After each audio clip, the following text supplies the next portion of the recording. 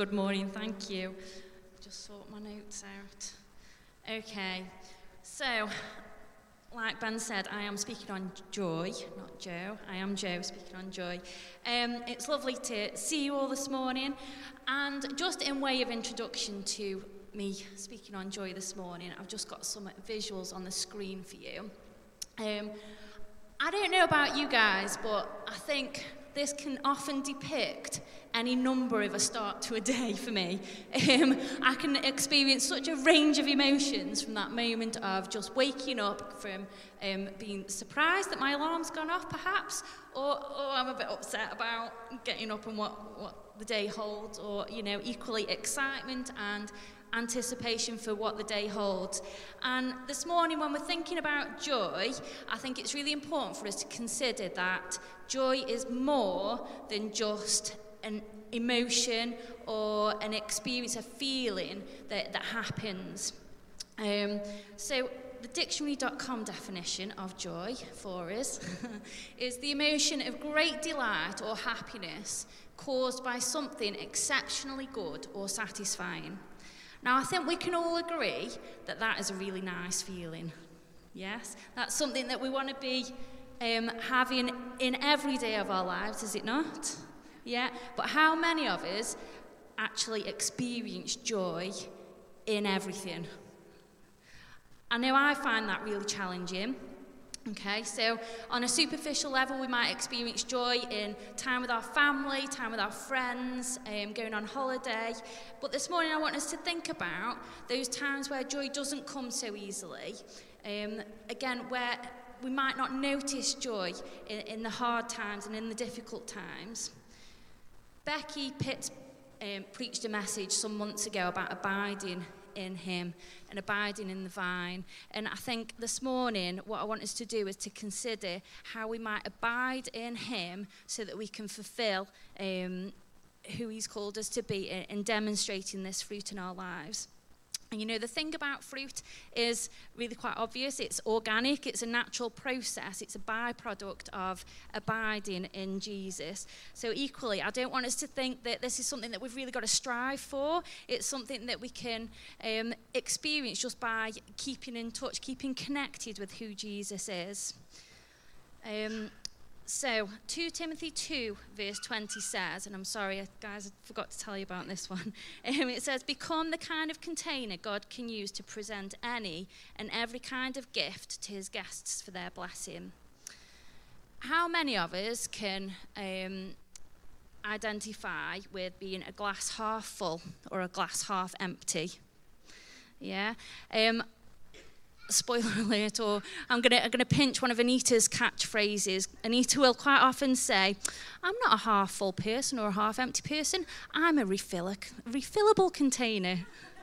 Which I think is just beautiful, and I think that's really important for us to think about today, that we are refillable vessels that can hold the goodness of God, and that actually it spills out into those around us.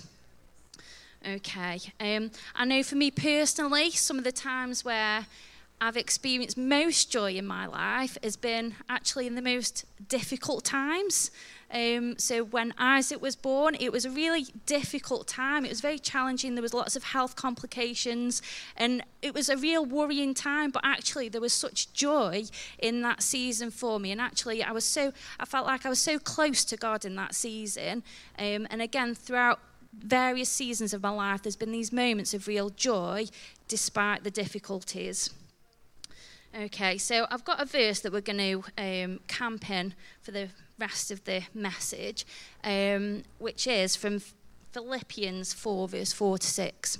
It says, rejoice in the Lord always. I will say it again, rejoice.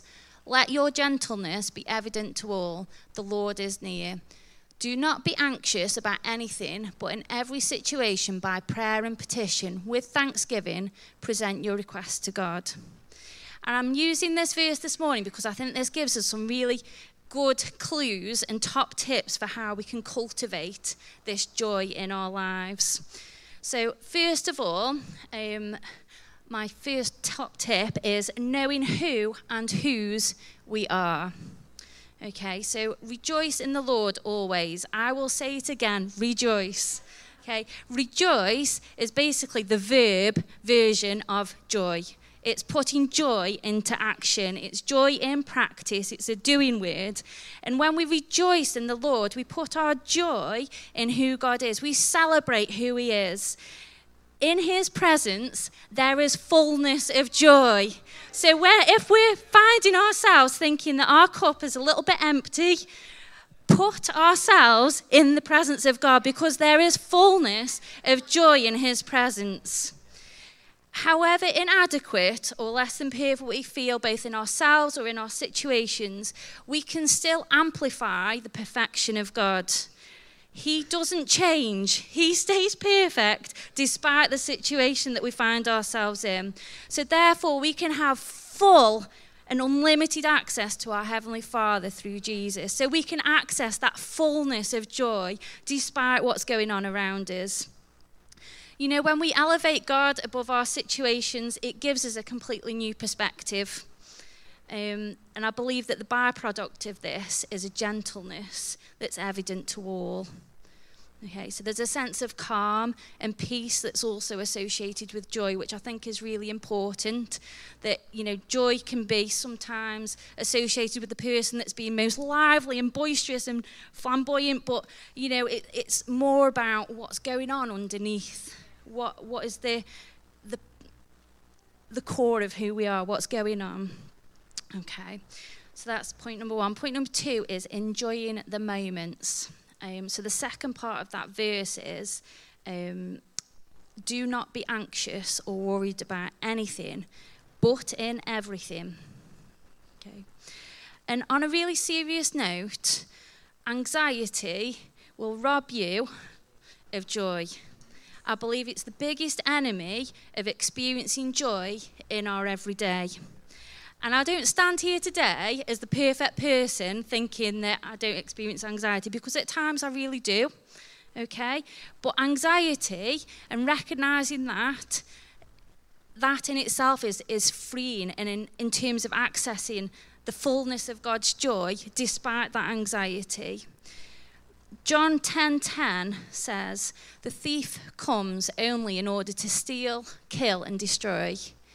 I came that they may have life and enjoy life and have it in abundance to the full until it overflows." You know, thinking back to those baby photos that were on the screen, I think babies are a wonderful example of how to remain stress-free. Because despite what mess they find themselves in, despite what kind of situation is happening around them, they are completely dependent on the one that holds them. They have their gaze fixed, and they simply enjoy the moment. There's nothing more beautiful than that baby laughing to like a silly face that you pull. And I think that life is simply a series of moments. So to enjoy the moment that we're in is really key to this. Last year, we were encouraged as a church to be reading The Ruthless Elimination of Hurry, and I can't recommend that book enough in terms of top tips on how to slow the pace of life down, to be able to cast our cares on him, and not rushing through life. I think that's been really, really helpful to us, so definitely a good one to read. And, you know, thankfulness in those moments, again, it refocuses us. So at the end of that passage where it says, with thanksgiving, present your request to God, if we're thankful, it immediately takes our focus off an anxiety-provoking situation to the God whose presence brings fullness of joy. Okay. So the third point is being in the right place at the right time. So, but in every situation or circumstance, present your request to God.